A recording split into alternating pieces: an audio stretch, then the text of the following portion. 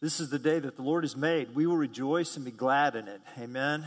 Good morning, church family. I hope that you sense God's presence here in this place. This place is a holy place, not because of the carpet or the paint, but because the Holy Spirit is here. God is here, and He has gathered His people. And this is the sanctuary of the Lord because He is with us. Amen. Welcome to Windsor Road. If this is your first Sunday here at the church, my name is Randy, and I'm the lead minister here at the church. I'm just pleased to worship God with you. And I'm going to be in a place called the Fireside Room and would love to have a little bit of conversation time with you after our services. Our Fireside Room is through the glass doors and to the right. And if you have prayer requests, if you have encouragements, we want to hear both. And so my wife, Sarah, and I will be in the Fireside Room. Our staff and elders will be there as well, too. And we would just love to spend a little bit of time with you. So good to be together here today. And if you are new, let us know you're here. We've got registration cards if you want to pick one up in the back, or if you can let us know on your app. We also pray in our staff meetings Tuesday mornings at 8:30 and in our elders meetings as well. So we want to know what's on your heart, and hope that you can stay for our Summerfest picnic, which is after second service. So if you don't have lunch plans yet and you want to stay for lunch, we would be happy to. We'd be great to have some fellowship time together here and would enjoy that as well. Our scripture reading today for the teaching time is taken from the book of Psalms, Psalm chapter 90. If you want to take your Bibles and just kind of open it up right about to the middle, you should find the book of Psalms and then go to Psalm chapter 90. Psalm chapter 90. And I'm going to read, we're going to look at the entire chapter, but I'm going to read for our scripture reading, verses 10 through 14. Psalm 90, verses 10 through 14. And I believe those verses will be up on the screen as well. I want to put a tag on this scripture, the mortal body. The mortal body. Consider the reality of your mortality. Say that with me. Consider the reality of your mortality. Amen. The years of our life are 70, or even by reason of strength 80. Yet their span is but toil and trouble. They are soon gone, and we fly away. Who considers the power of your anger and your wrath according to the fear of you? So teach us to number our days, that we may get a heart of wisdom. Return, O Lord, how long? Have pity on your servants. Satisfy us in the morning with your steadfast love, that we may rejoice and be glad all our days. This is the word of God. So I once heard a story about a sailor who was new to the ship and to the crew, and the sailor became confused about where the ship was heading. It was night, and the ship's movements just didn't square with his training to use the North Star as a fixed reference point. So this confused sailor went to the captain and said, "Captain, sir, where are we going?" And the captain replied, "Well, sailor, we do things a little differently around here. You see that lantern that's hanging there on the ship's bow? That's our guiding light. That's how we're making our way across the sea." And that's the end of my little story. But you probably are ahead of me, aren't you? Human life is like a ship, and guiding a ship by a reference point on the ship is a recipe for being adrift.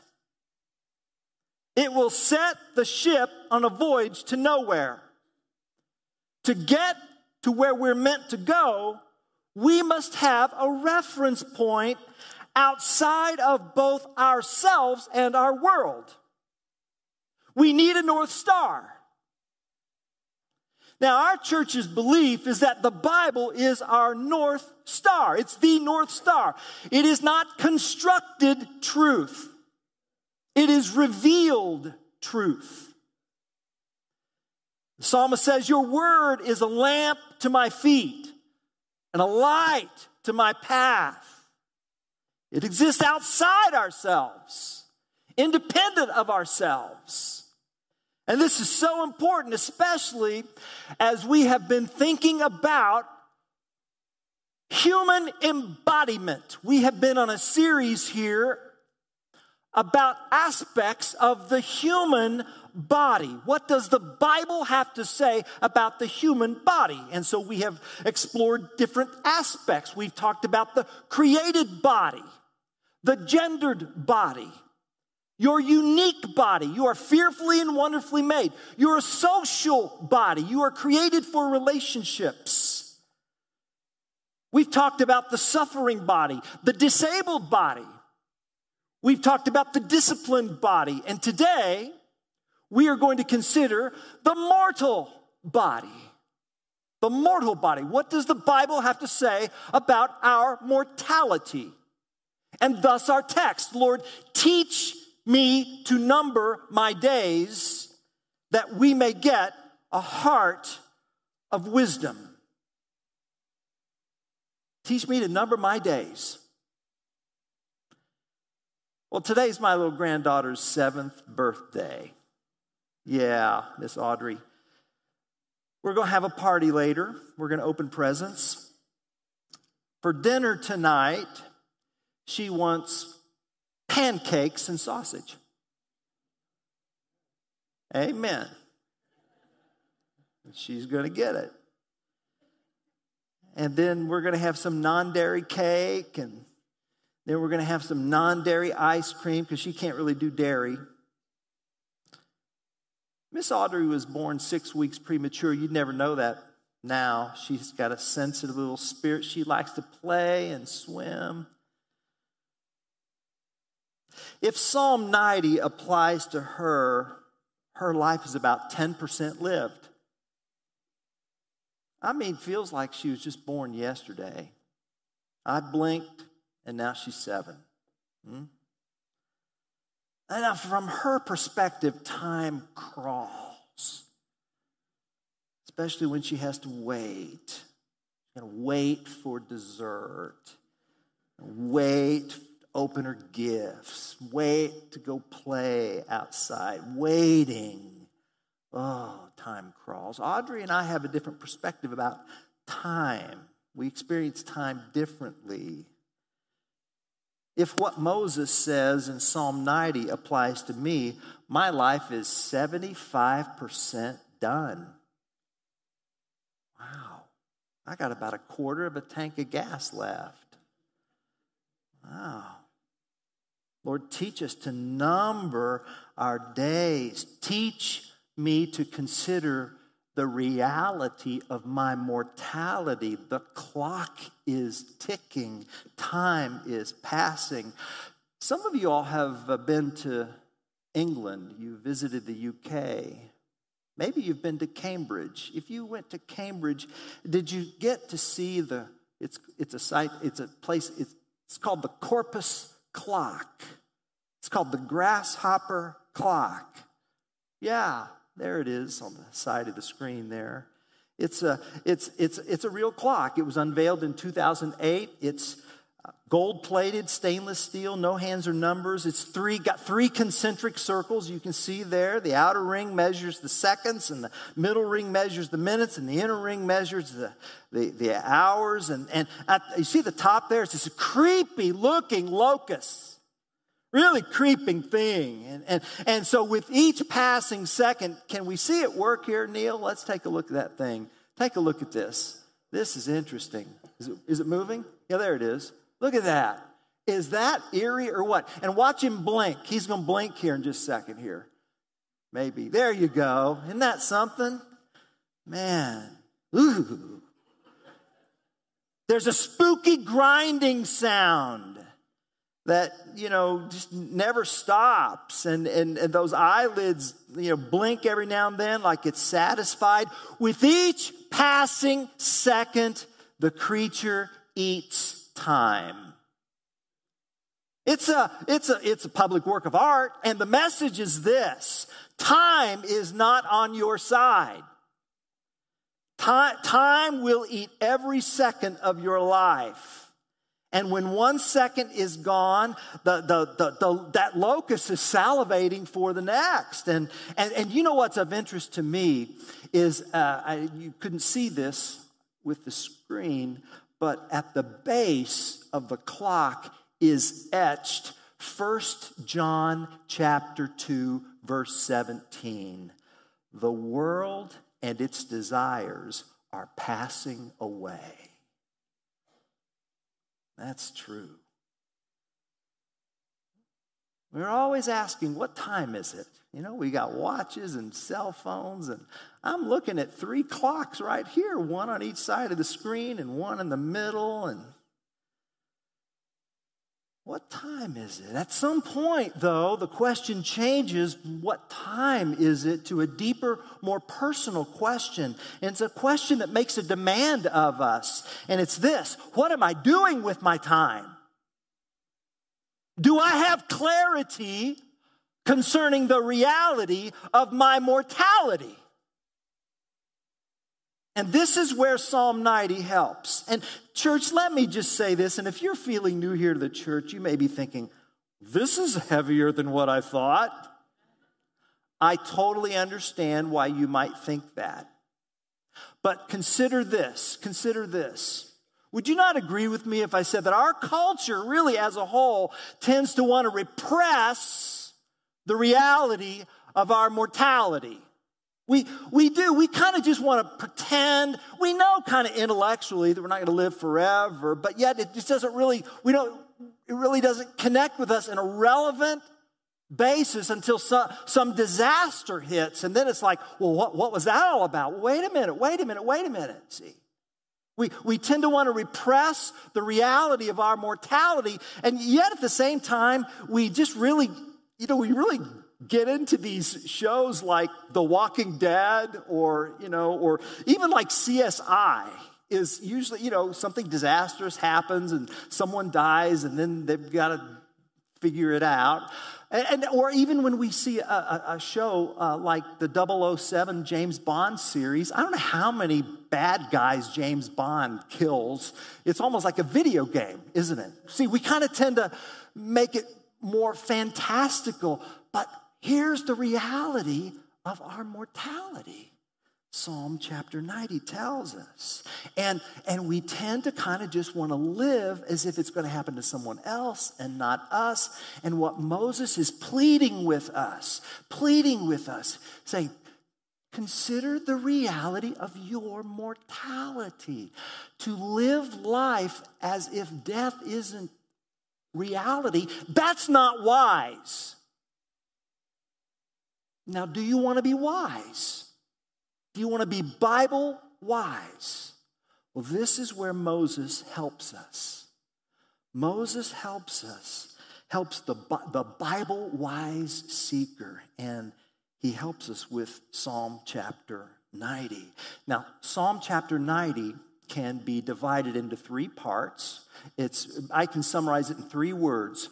God, us, pray. That's pretty simple.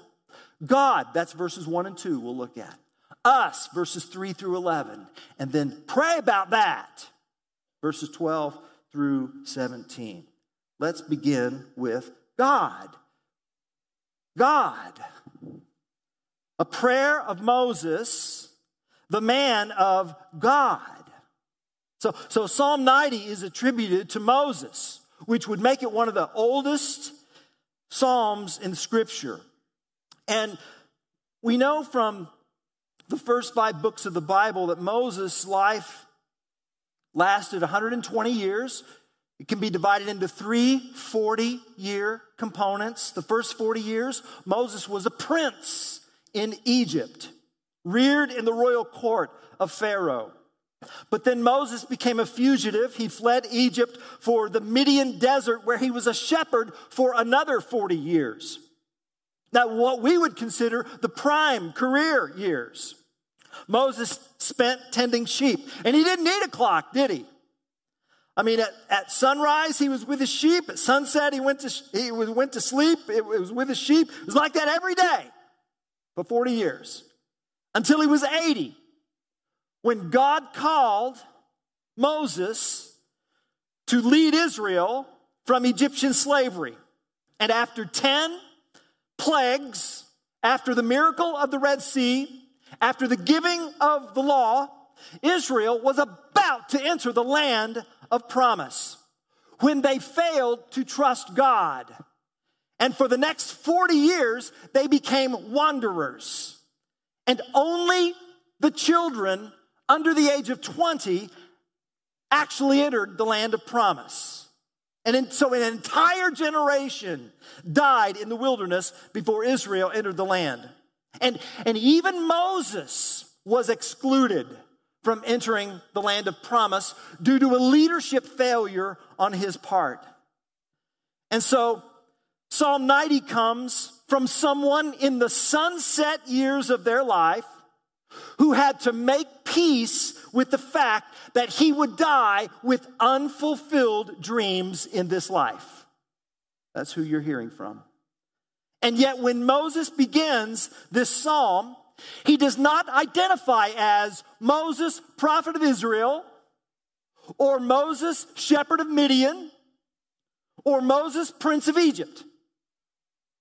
How does he identify himself? Man of God. Wow. Man of God. Moses says, that's my identity. If you need to call me a title, Moses says, just say man of God. Moses knew God.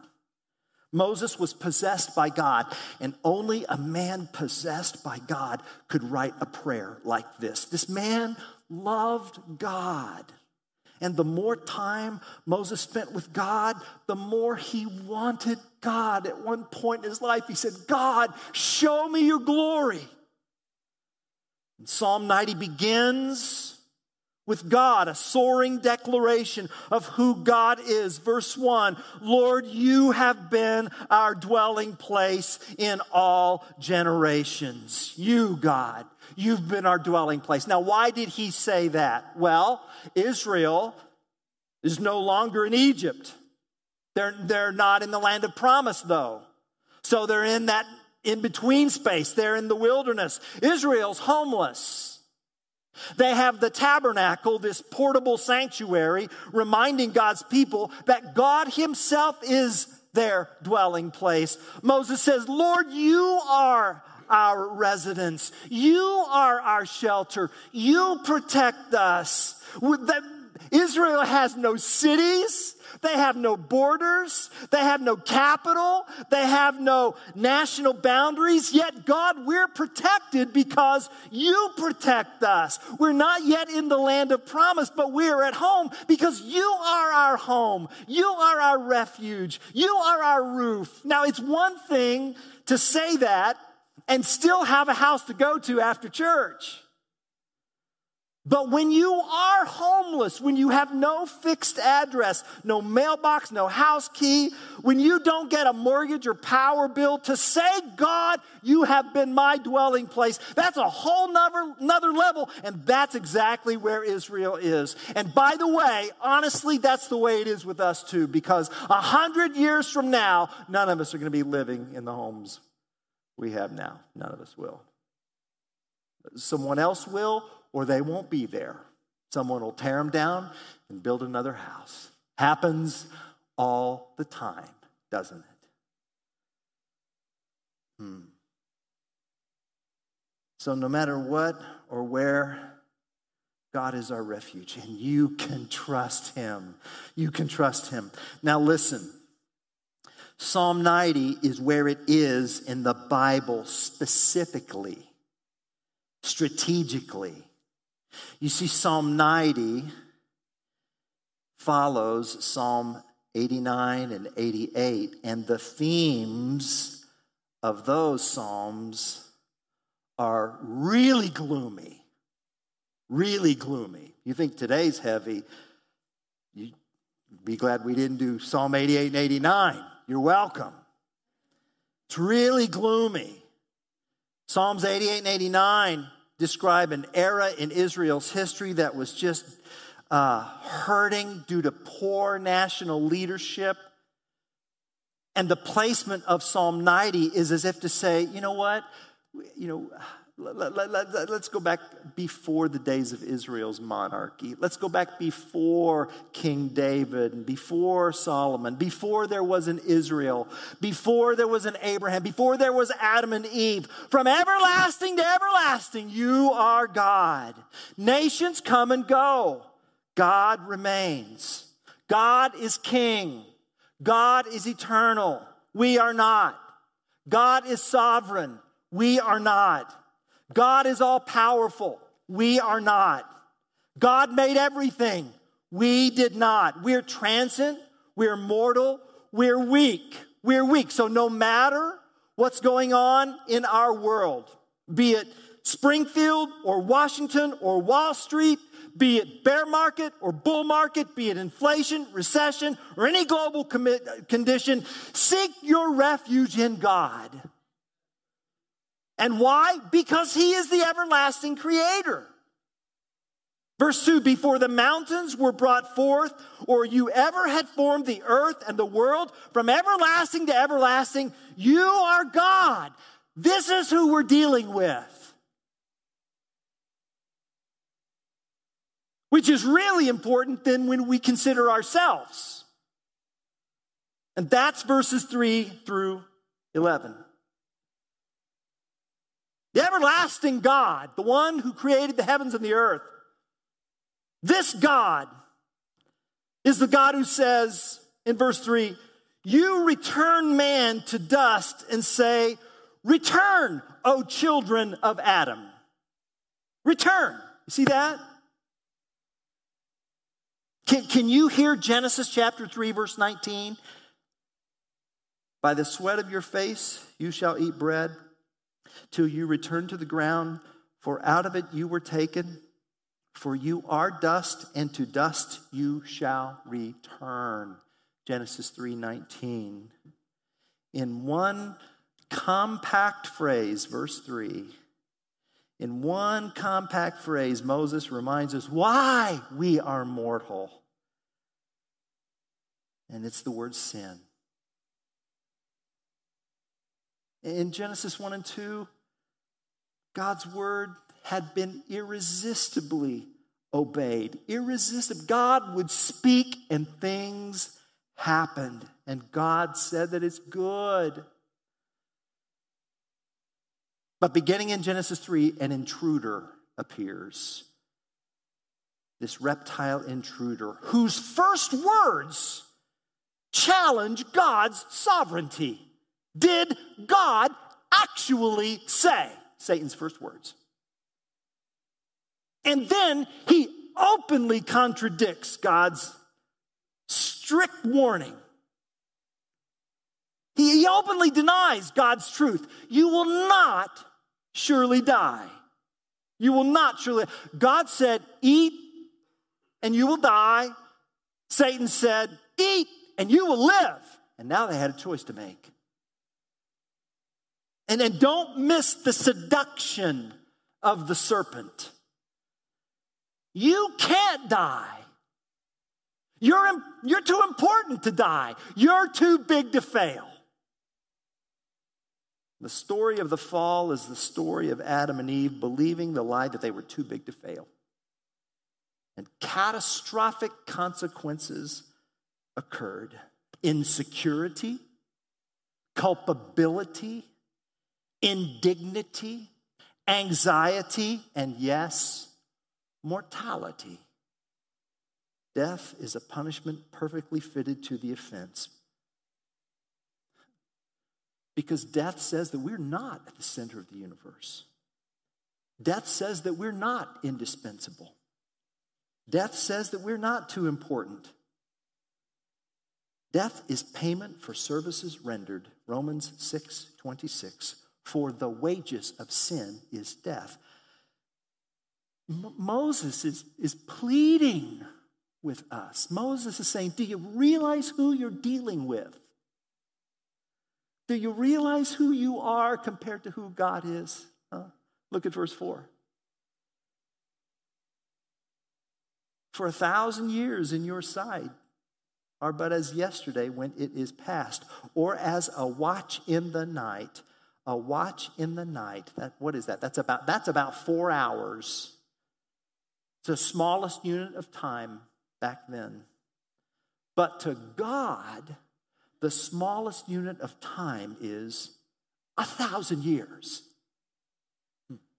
So what is to us an eon is to God like the second hand of his watch. So when 2 Peter 3, verse 8 says that to the Lord, the day is like 1,000 years, he's thinking of this verse right here.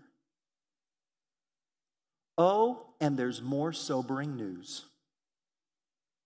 Verses 5 and 6 tell us every tsunami, every hurricane, every flash flood, the destructive forces of nature neutralize any notion of human strength. In verse 6, our lives are as fleeting as the grasses of the Middle Eastern fields, lush and dew-drenched at dawn, but by afternoon they have wilted in the blazing sun. There it is. And here's the point. Don't miss this, please. You don't have enough time to be as significant as you want to be on your own. To be as important as you'd like to be requires more than you have. That's why James 4:14 says, what is your life? For you are a mist that appears for a little time and then vanishes.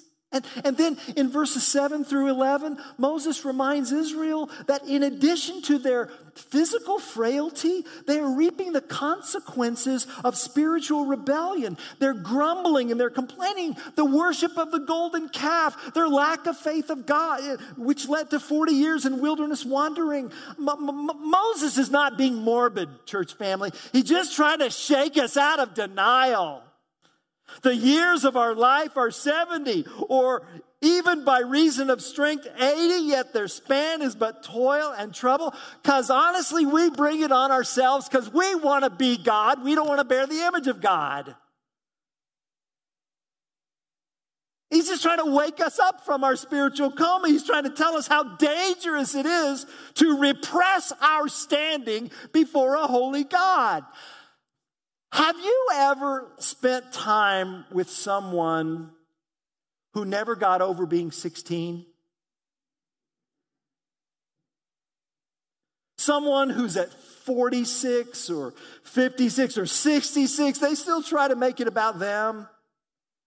They still try to find significance in themselves. They're self-focused, self-absorbed, narcissistic. They're blind to the very character flaws they point out in other people. Here's what we know about them. They're always running out of time, and history does not speak well of them. God has wired us with an intuitive alarm that goes off when you interact with someone who makes it all about themselves.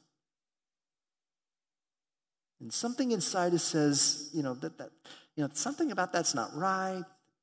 That's something we don't want to emulate. We don't want to marry that person. We don't want to work for that person. We don't want to be with that person. It's almost impossible to love someone who makes it all about themselves.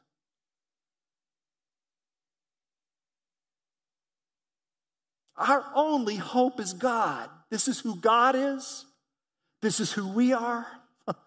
What next, Pastor? Pray. Pray.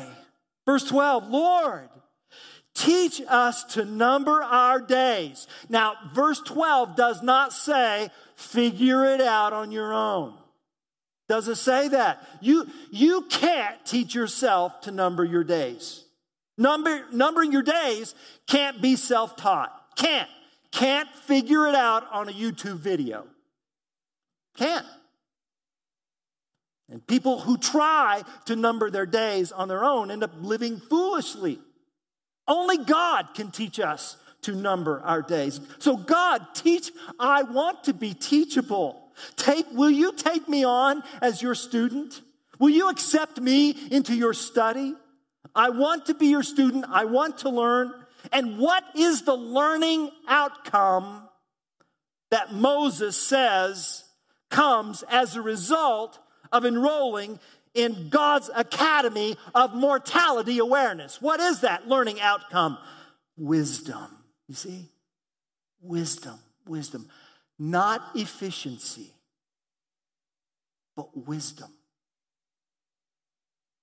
Wisdom. And what is wisdom? Wisdom is when God satisfies me more than life itself. Look at verse 14. Satisfy us in the morning with your steadfast love, that we may rejoice and be glad all of our days. Can you feel what Moses is saying? Oh God, teach me the reality of my mortality so that I will enjoy the loyalty of your love. There it is. That's the big idea right there. Teach me the reality of my mortality so that I will enjoy the loyalty of your love. Teach me the reality of my mortality so that I will enjoy the loyalty of your love. At the heart of Psalm 90 is this paradox. If you want to enjoy life, you better get serious about death. Oh God, teach me to truly grasp my mortality so that I will long for your eternity. May my mortality give me a spiritual hunger for that which truly satisfies me. God, and then give me a vision based on that.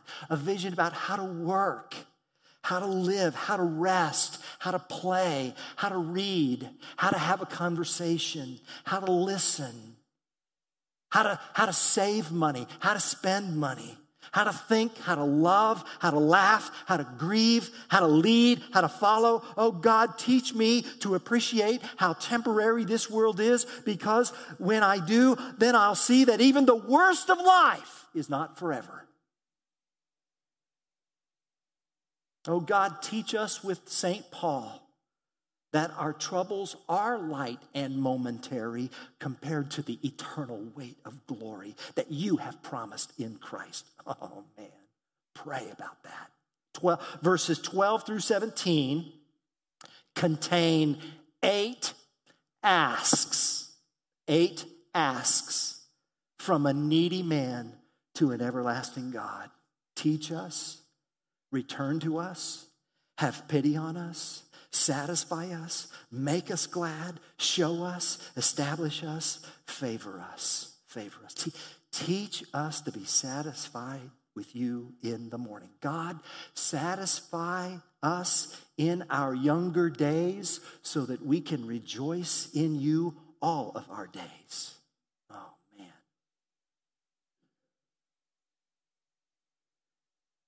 And do you know what the good news is? God, in fact, answered that prayer for Moses. He did. Verse 17 says, literally, let the beauty of the Lord our God be upon us. And do you know that beauty came in the flesh? Jesus Christ. When the kindness and mercy of God our Savior appeared, he saved us not because of righteous things we had done, but because of his mercy. Yes, we are mortal. Flesh and blood will not inherit the kingdom of heaven. When we avoid the truth about death, we avoid the truth about Jesus. And Jesus never promised us so many of the things we want most out of life.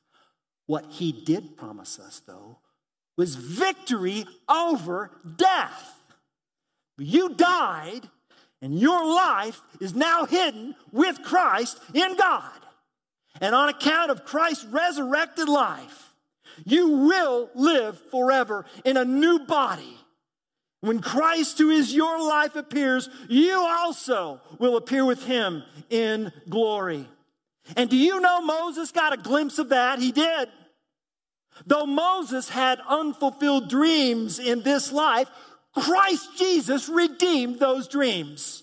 I know that because I've read Luke chapter 9. Luke chapter 9, an event called the Transfiguration.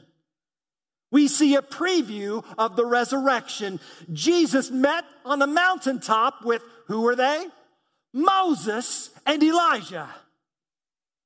Luke 9:30 says, and behold, two men were talking with him, Moses and Elijah, who appeared in glory, and Jesus spoke of his exodus, departure, which he was about to accomplish at Jerusalem. So Moses did set foot on the promised land. And after Christ's death, burial, and resurrection, he sent his Holy Spirit, who endows us with otherworldly wisdom, and with Christ's mercy and favor and strength, we can live out the Apostle Paul's words in Ephesians 5:15-17. Look carefully then how you walk, not as unwise, but as wise, making the best use of the time because the days are evil. Therefore, do not be foolish, but understand what the will of the Lord is. Oh, what would this congregation look like if we gathered weekly and then fanned out into the beloved community? We are God aware and we are self-aware. And based on that, we know how to pray. We know how to pray. You want to learn how to pray? Read Psalm 90 this week. Tackle those prayers. Oh, teach me, God. Teach me my mortality so that I will enjoy the loyalty of your love. I'm almost done. But not before I tell you about an article that I read this week. It's titled, Please Don't Say These Things at My Funeral.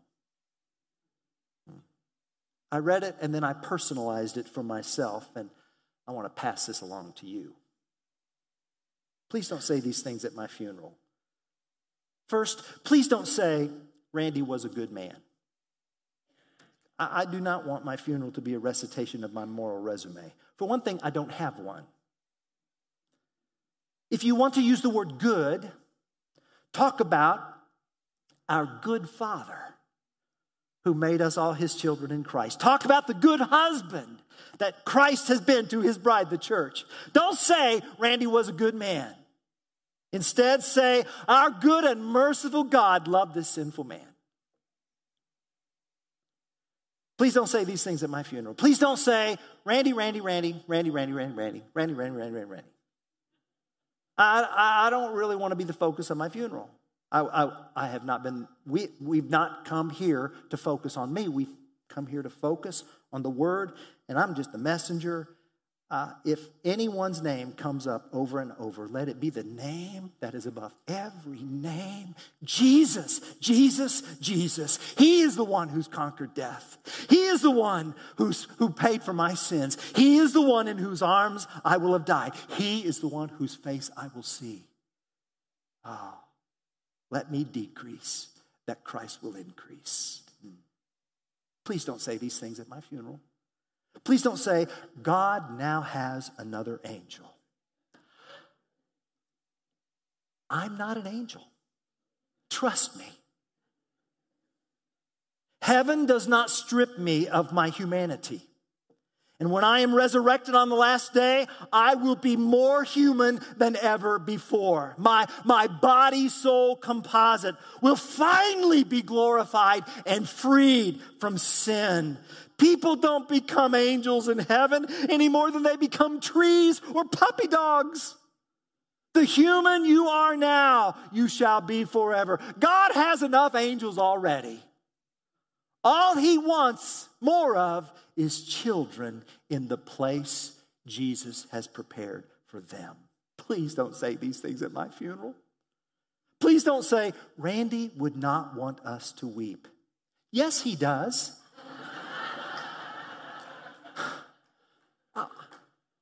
I've been here 33 years. What's the matter with you? Weep. Wail. When Lazarus died, Jesus wept. To weep is to not lack faith. It's to acknowledge the sting of death. And death is the last enemy. So weep, but let your weeping be with hope. And remember that in the new heavens and the new earth, God shall wipe away every tear from their eyes. And there will no longer be any death or mourning or crying or pain. Thank you, Jesus. Please don't say these things at my funeral. What's in that coffin is just the shell of Randy. No. What's in that coffin is a body that was fearfully and wonderfully made when God knit me in my mother's womb. What's in that coffin is an image bearer of the Almighty. What's in that coffin is the body Jesus baptized into his own body to make me a part of him.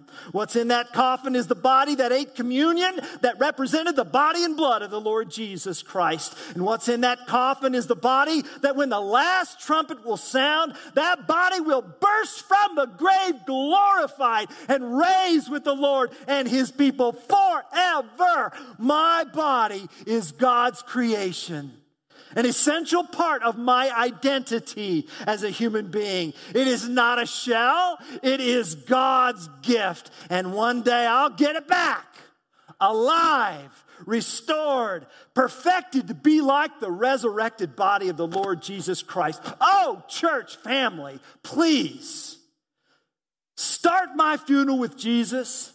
End it with Jesus and make it about Jesus at every point in between. I want you to come to my funeral so that you will hear good news. And it's this.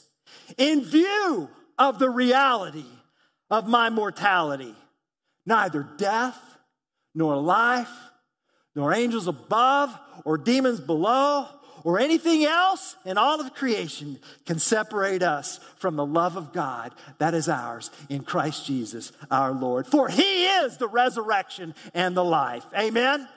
I'm done.